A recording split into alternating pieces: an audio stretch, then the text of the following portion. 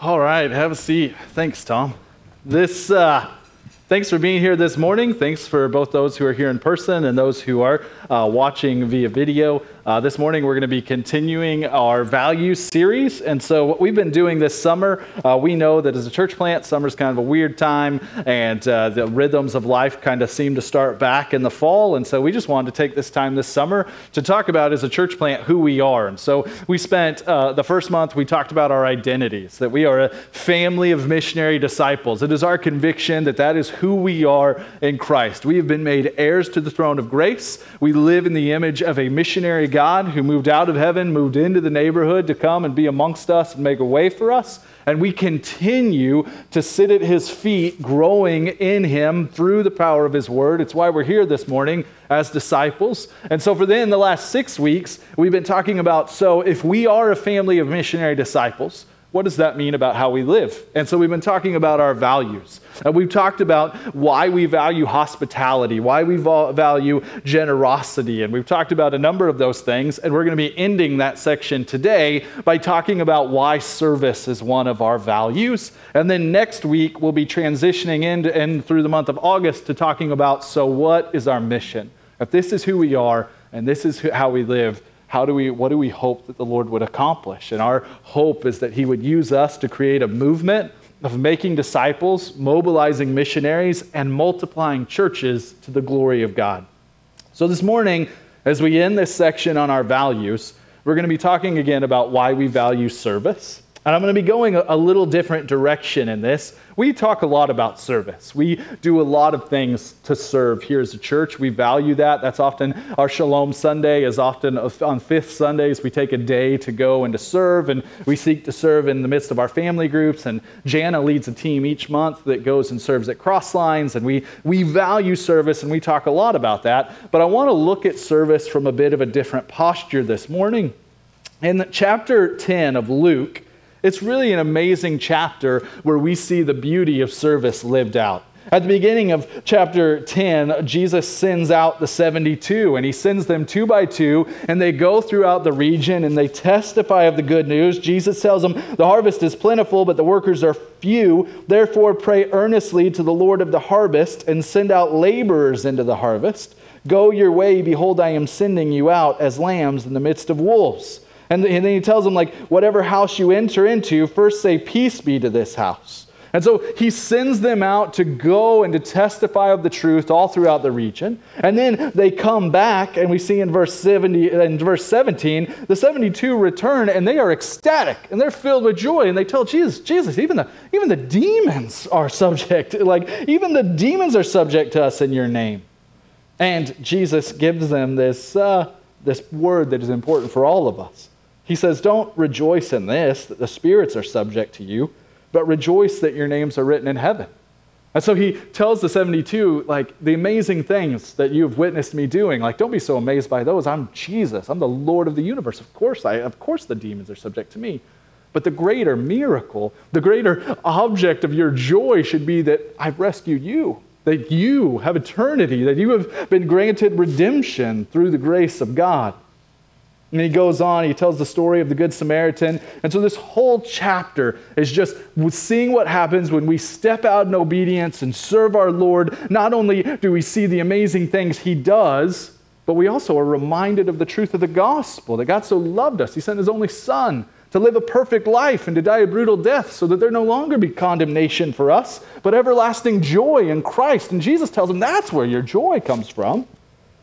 And as amazing as this chapter is, it's easy to look past these last few verses, which is really the culmination and one of the most important stories within the chapter. Verses 38 through 42, Jesus teaches us something absolutely significant about service that is easy for us to overlook. And so I want to pray, and then we're going to dive into that. Father, thank you for this day and for the opportunity to just come sit at your feet and hear your word. Lord, we need nothing else in our lives more as Christians than we need to sit at your feet and be changed by the power of your word. God, I ask that you would do that this morning. I ask that through just the simple truth of your scripture, that we might be changed, that Holy Spirit, you might lead us to maybe carve out new rhythms in our life, or even to bring back maybe a rhythm we've forgotten or forsaken, or maybe just to be encouraged in a rhythm that we've been fighting for on a daily basis for a long time. Lord, remind us of where our power comes from and of who you are on this day. I ask these things in your good name. Amen. So verse 38 through 42, Tom read the passage. In verse 38, it tells us that Jesus entered a village, and a woman named Martha welcomed him into her house. So Mary and Martha, along with their brother Lazarus, were dear friends of Jesus. And they lived in Bethany, and Bethany was this town that was probably about 2 miles from Jerusalem. And so Jesus is coming over to visit. He's coming over for dinner. And this was a dear friend. If you recall, Jesus raised Lazarus from the dead. Mary and Martha love Jesus. Jesus loves them, hence being brought to tears at the news of Lazarus' death. There is a close friendship here. I have spent my entire life living in a house with a woman who gets really serious about when people are coming over for dinner, when a guest is coming. I never did the single thing. I got married pretty young. So I remember as a kid, my mom, anytime people were coming, we all had jobs and everything needed to be just right if we were welcoming guests into our home. And then I got married, and immediately my wife's the same way, values the same thing. It doesn't matter what we say to other people. If they're coming to our house, the house has to be just right. Like it's just a thing. It's a serious, weighty thing. And so it's not hard for us to envision this is the heart of Martha. Jesus Christ is coming to our home. Things need to be right. The floor needs to be swept. All of these things. And it tells us that as Mary's doing this work, verse 39 says, and she had a sister, Mary, who sat at the Lord's feet and listened to his teaching. Martha didn't get the help that she needed in her endeavor to have everything perfect from her sister Mary. And it wasn't that Mary was lazy. I'm sure Mary did some preparation also, but Mary valued and prioritized sitting at the feet of Jesus. And there's a lot of symbolism in this. Like this was the posture of Jewish scholars. This is what you did in the midst of a rabbi. You sat at their feet and listened. In Acts 22, verse 3, Paul says that he was brought up at the feet of Gamaliel. And that's what he means, that he sat at the feet of this rabbi and was learned and taught by him. And as Mary is sitting and basking in the presence of Jesus, seeking to just receive his word, to be with him, all the rest of the world is set aside as she is with Jesus. Verse 40 tells us, but Martha was distracted with much serving. And she went up to him and said, Lord, do you not care that my sister has left me to serve alone? Tell her then to help me. We see Mary she's not only sitting at the Lord's feet, but it says she listened to his teaching. But Martha, as Mary has the word of the Lord being poured into her, Martha, it says, is distracted by doing things. And she begins to become quite frustrated by it. It's important to note that Martha is motivated by an honorable cause. Martha is not out just trying to do this just for the sake of nothing. She loves Jesus and desires to serve him. She wants to work hard for her beloved Jesus. And this is a noble desire. The problem was that she was distracted so much by serving that she wasn't able to be with him. Working for Jesus distracted her from actually being with Jesus. This is an important lesson for all who seek to follow Christ. Like Martha, serving the Lord diligently without having communion with him often leads us to serving from a frustrated posture. We begin to develop one or two things. We either begin to develop self-pity. We feel alone. Why am I in this by myself? Nobody else seems to be doing the things that I'm doing. Or we begin to develop self-righteousness. Maybe my mom was right. Maybe I am special, begins to be the thoughts that creep into our head. I mean, I seem to be working harder than others. I seem to be doing more. I can't help but feel like Martha began to develop a bit of a self-righteous, like I'm actually working for Jesus and my bum sister is just sitting here doing nothing. Maybe I am the better sister. And in both of those postures, the cure is the truth of the gospel. The gospel speaks to our times of self-pity, and that if we are in Christ, if we are living, we've been granted access to the Father, and if we are living in communion with the Father, then we are never alone in our work, ever.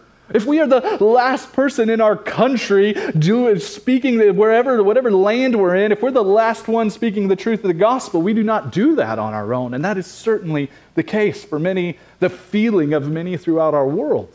But if we're dwelling in the presence of the Father that we've been granted access to by Christ, we are never alone. We need not feel that self-pity. And we are certainly not self-righteous. If the gospel is the truth, that we've been given everything in Christ, not on the basis of what we have to offer, but on the basis of Christ's perfect righteousness, then I have no righteousness to earn. Then I am, and then as a Martha, I am in the same place as Mary, I am not being granted the same intimacy. The gospel is the cure for both, and the gospel leads us predominantly to the feet of Jesus. You see, Martha's real problem in this moment was not Mary, it was Martha. She had become distracted with tasks and taken her eyes off Jesus. The one she loved sat in her midst, ready to invite her to sit with her, to give her all that she needed, but she was so distracted by doing things for him that she failed to take advantage of the opportunity to be with him. Service became an idol above intimacy with Christ. Martha's frustration is typical of those who diligently serve with good intent, but either forget to or outright neglect to sit at the feet of Jesus. Charles Spurgeon on this verse once said, "The Martha spirit asks, if the work is done, is that not all? But the Mary spirit asks whether Jesus is well pleased or no. All must be done in his name and by his Spirit, or nothing is done." The legalist inside of us can easily become like Martha. In the same way that it's easy for our view of salvation. Sometimes our flesh would prefer that salvation just be a list of things we can do. If I can just check these boxes, then I can stand well on my own accord. And there certainly is a list. The list is called the law, but we know to be true that the law we cannot meet, but Christ has met. And so that leads us to the Mary spirit recognizes this, and the motivation of the spirit like Mary is just accomplishing tasks, but it is what is it that is pleasing to the Lord. Accomplishing tasks can become an idol because it's something we can tangibly hold to and accomplish and feel good. If I make a to-do list and I accomplish my to-do list, I feel good about myself. But the motivation of the Christian isn't to feel good about self. It's what is it that is pleasing to the Lord. What does the Lord invite us into? And in this case, what was pleasing to the Lord was to be in his presence. Jesus didn't give two hoots about what Martha's house looked like.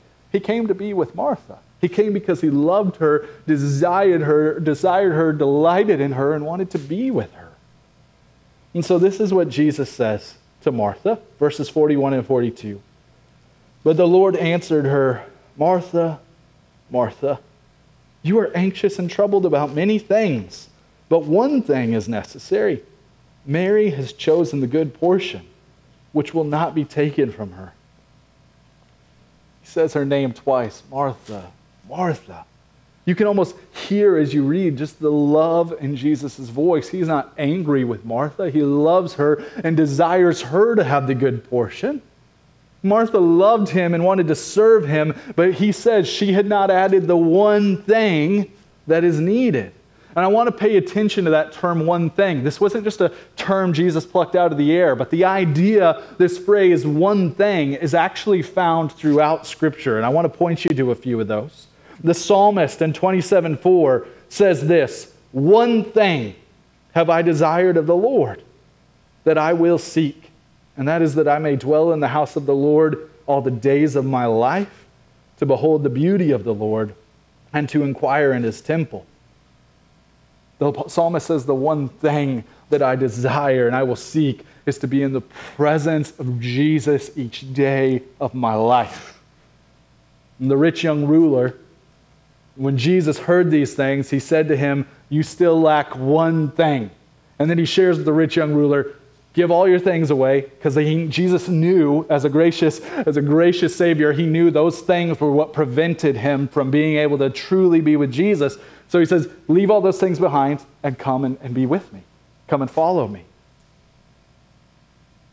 Jesus tells the rich young ruler that the one thing he must do. The rich young ruler, man, he knows Scripture. He's a big fan of Jesus. He's willing to follow. He's going to be, whatever's needed. It seems like he'd be a great church member. But Jesus points out, there's this one thing, you have to put me above all else. And then in Philippians 3:13 through 14, Paul says, "Brothers, I do not consider that I have made it my own. But one thing I do, forgetting what lies behind and straining forward to what lies ahead, I press on toward the goal for the prize of the upward call of God in Jesus Christ." Paul says, I don't consider that I've made it my own. Paul acknowledges his struggle, his brokenness. He acknowledges, Paul knew full well who he was outside of Christ. He knew the terrible, wretched person that was riding on the road to Damascus before the Lord in grace showed up, kicked him off his horse, and declared, "You belong to me now." He says, but one thing I do, I forget what lies behind.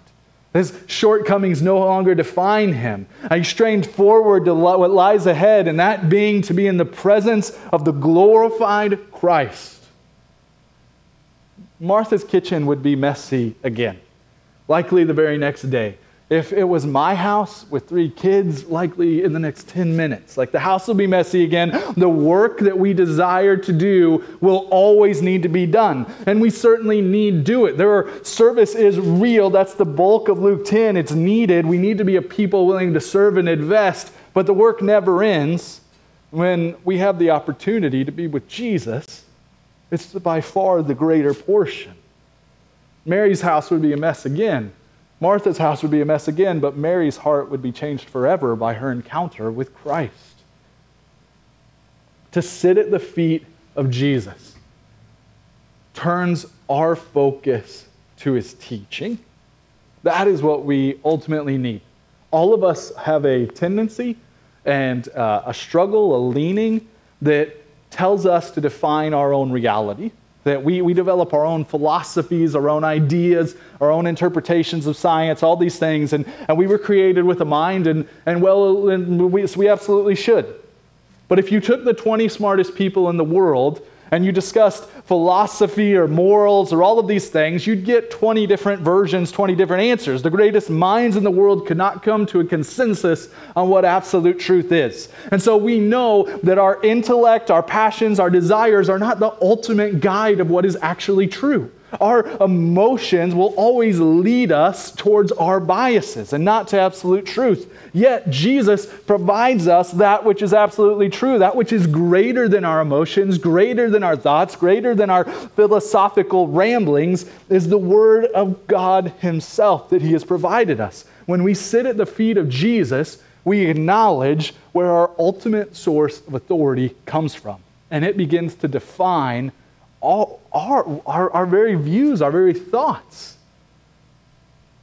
As we're with Jesus, we become more like Jesus. To sit at the feet of Jesus turns our focus to worship. Rebellion and pride get set aside in that moment. We don't come and sit at the feet of Jesus with all of our pride and rebellion. When we gaze upon the risen Lord, our pride melts away because it can't stand in comparison to him. Not to one whose eyes have been opened by the Spirit to who he is. To be in his presence naturally, by the power of the Spirit, humbles us. And it lets that which holds us back drip away. To sit at the feet of Jesus turns our focus to who he is. Who he really is. For a moment, Martha forgot who it was that was sitting in her living room.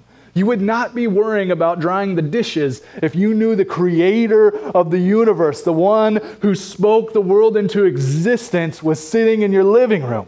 I mean, you wouldn't be drying the dishes if you knew the rock was sitting in your living room, let alone the Lord of creation. But in the midst of her busyness, Martha forgot who Jesus was. Being at his feet, setting aside time each day to move all else aside and to be in his word with him is an acknowledgement to our head, our heart, and our soul of who he is.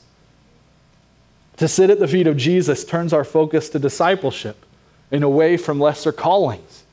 All of us have been called to many things. You have been placed as a missionary in the place where God has you. Whether you are a missionary to the children, the child that you are raising, whether you are a missionary in the office that God has put you, the school classroom where you go, the ministry you serve in, the neighborhood that you live in, all of these things, you have an abundance of callings, but your ultimate calling is to make disciples.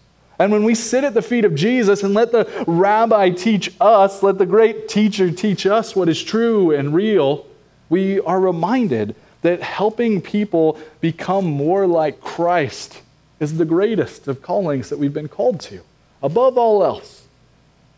And to sit at the feet of Jesus turns our focus to the one who first loved us. Sitting at the feet of Jesus reminds us, reorients our heart toward the truth of the gospel. God doesn't love us if we're good. It's not if we do all these things, then maybe we can earn the affections of the Father. No, the Father loved us in the midst of our brokenness. In the midst of we're all on the road to Damascus when the Lord showed up and revealed himself in glory and rescued us. Not on the basis of anything we have to offer, but on the basis of his abundant grace. We seek to do good things. We seek to serve, not so the Father will love us, but because he loved us. And that sounds similar. It sounds like you're just flipping a couple of words, but it's entirely different. It's the difference between legalism and gospel. It's the difference between license and gospel. It changes the whole thing. When we sit at the feet of Jesus, we acknowledge that he first loved us, and that becomes the motivation that we serve. We leave being with him, desiring to serve him out of that time in which we were reminded of his love for us through his word. Transformation begins at the feet of Christ.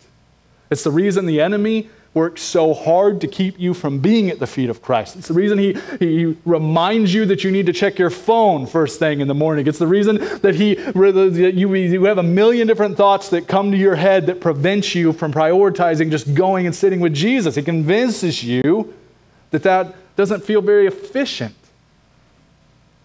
But transformation begins at the feet of Christ.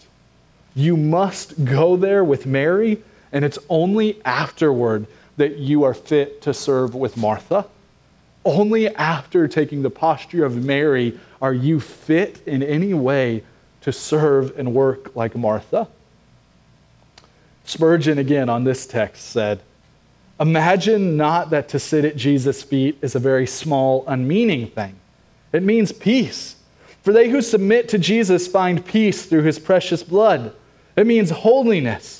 For those who learn of Jesus learn no sin, but are instructed in things lovely and of good repute. It means strength. For they that sit with Jesus and feed upon him are girded with his strength. The joy of the Lord is their strength. It means wisdom. For they that learn of the Son of God understand more than the ancients, because they keep his statutes. And it means zeal. For the love of Christ fires hearts that live upon it. And they that are much with Jesus become like Jesus, so that the zeal of the Lord's house eats them up." In our times of being with Jesus, we're given a glimpse into a better world, into the kingdom reality. And that begins to infect us and transform. The answer to all of us want to change. We all have things we want to change. Things we wish, sins that we wish weren't there, desires that we wish were, thoughts that we would never actually share with anybody because we're ashamed. We desire to change these things. We read books, we listen to podcasts.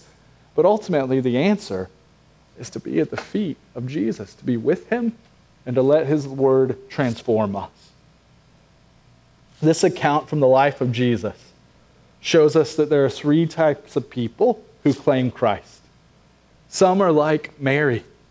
They know how to serve, but they also know how to sit at the feet of Jesus. And in my experience, these folks are often the least noticed in the church because they tend not to need notice. They are fully content with just enamoring Christ.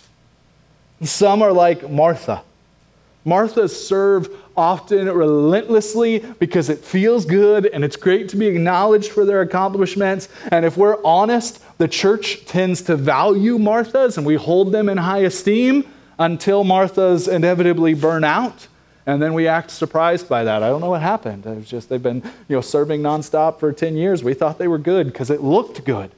But there was never communion with Jesus. Like we worried a lot about making sure they were serving, but we tended not to think much or ask much about what does your time with Christ look like? They do all this serving without adding the one thing.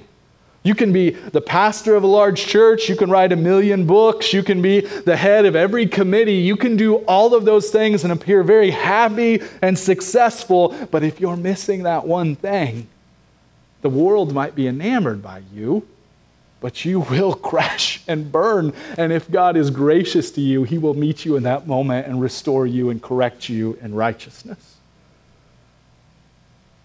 And then there are people who don't do either.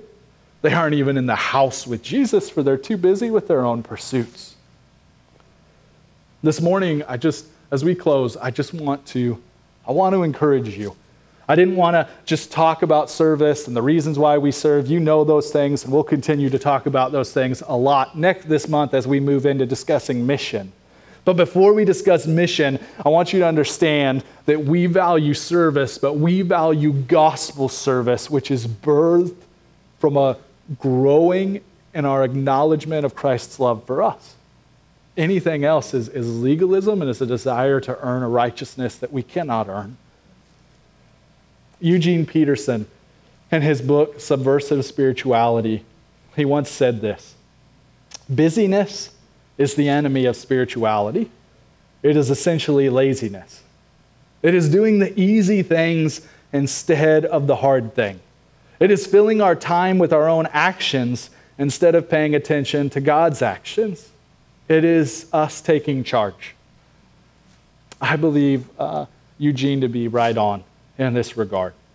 Busyness can often be mistaken with holiness, but busyness can more times than not just be an attempt for us to try to be responsible for or control our own salvation. It becomes a form of legalism. The harder thing, it is often easy for us to get up, pound our double espresso and start doing things. It is much harder for us to stop, acknowledge that the world depends on Christ and not on us, to maybe turn off my phone for a time and to just sit and be with Jesus. Many of us, that feels inefficient, that feels like a waste of time, but if we're honest, something inside of us tells us that's a much harder thing to do because it's a much weightier, it's a much better use of time. I have found, it's only been since January, I have committed to, I turn my phone off every Friday night and I don't turn it on again until Saturday night. And I have found that the hardest two things in my week are turning my phone off on Friday is incredibly difficult. Do I need to get one more text off? Before dinner time on Friday, I turn it off. And it's just something in my soul, like it's hard I just have to, okay, it's off. I'm done. It's off. But then what's weird is that within a span of only 24 hours, the even harder thing is I have to turn it back on. And I don't want it to. Just that 24 hours of not having something vying for my affection frees my soul to a place where I don't even want to go back. I'm ready to just chuck that thing into the ocean, man. We need to be a people who serve out of being enamored with Christ. As I close today, I want to read you this word and then we'll pray. Psalm 104 speaks, the psalmist sings of his being enamored with Jesus. He says, "Bless the Lord, O my soul. O Lord, my God, you are very great. You are clothed with splendor and majesty, covering yourself with light as with a garment, stretching out the heavens like a tent. He lays the beams of his chambers on the waters, and he makes the clouds his chariot. He rides on the wings of the wind. He makes his messengers winds and his ministers a flaming fire.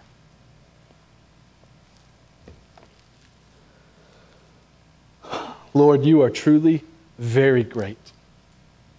You are worthy of our praise, our adoration. You are worthy of our lives. God, I pray, I ask you that like the psalmist, would we be enamored by who you are? Would the very emblems of creation, the things that we see, the air that we breathe, the clouds we gaze upon, would all of them just remind us of your majesty? And Lord, only after we are enamored by you, would you use us as the winds by which your power goes forth, by which your gospel is spread throughout neighborhoods and workplaces and our own families? Would you set us on fire, making us a light through the work that you're doing in us by the power of the gospel? Lord, we are prone to busyness. Lord, we acknowledge our culture values busyness and holds it as the highest of values. Yet you don't call us to such things. Not void of you. And yet, Lord, we are prone to that reality time and time again. We carry with us the technologies, the calendars that just remind us of how much we have to do. We are like Martha to the 10th degree. Lord, forgive us for this. Lead us to your feet. God, I don't know what it is that was different about Mary. I don't know what it was that led her to just such a healthier posture. I don't know the distinctives of the two, but you know all of our hearts. You know what leads us to works and what leads us to reveling in your grace. And God, I just ask you, Holy Spirit, that even this week, would you prompt us, lead us to your feet? I would be so bold, Lord, as to ask you to do whatever you must to bring us to your feet. Take away whatever you must. Break us however you must, that we might sit with you, revel with you, that we might sit at your feet in your word, just enjoying being in your presence and submitting ourselves to your holy decree. Lord, lead us to that posture and that place, that you might do amazing works through us for your glory and our good. I ask these things in the good name of Jesus. Amen.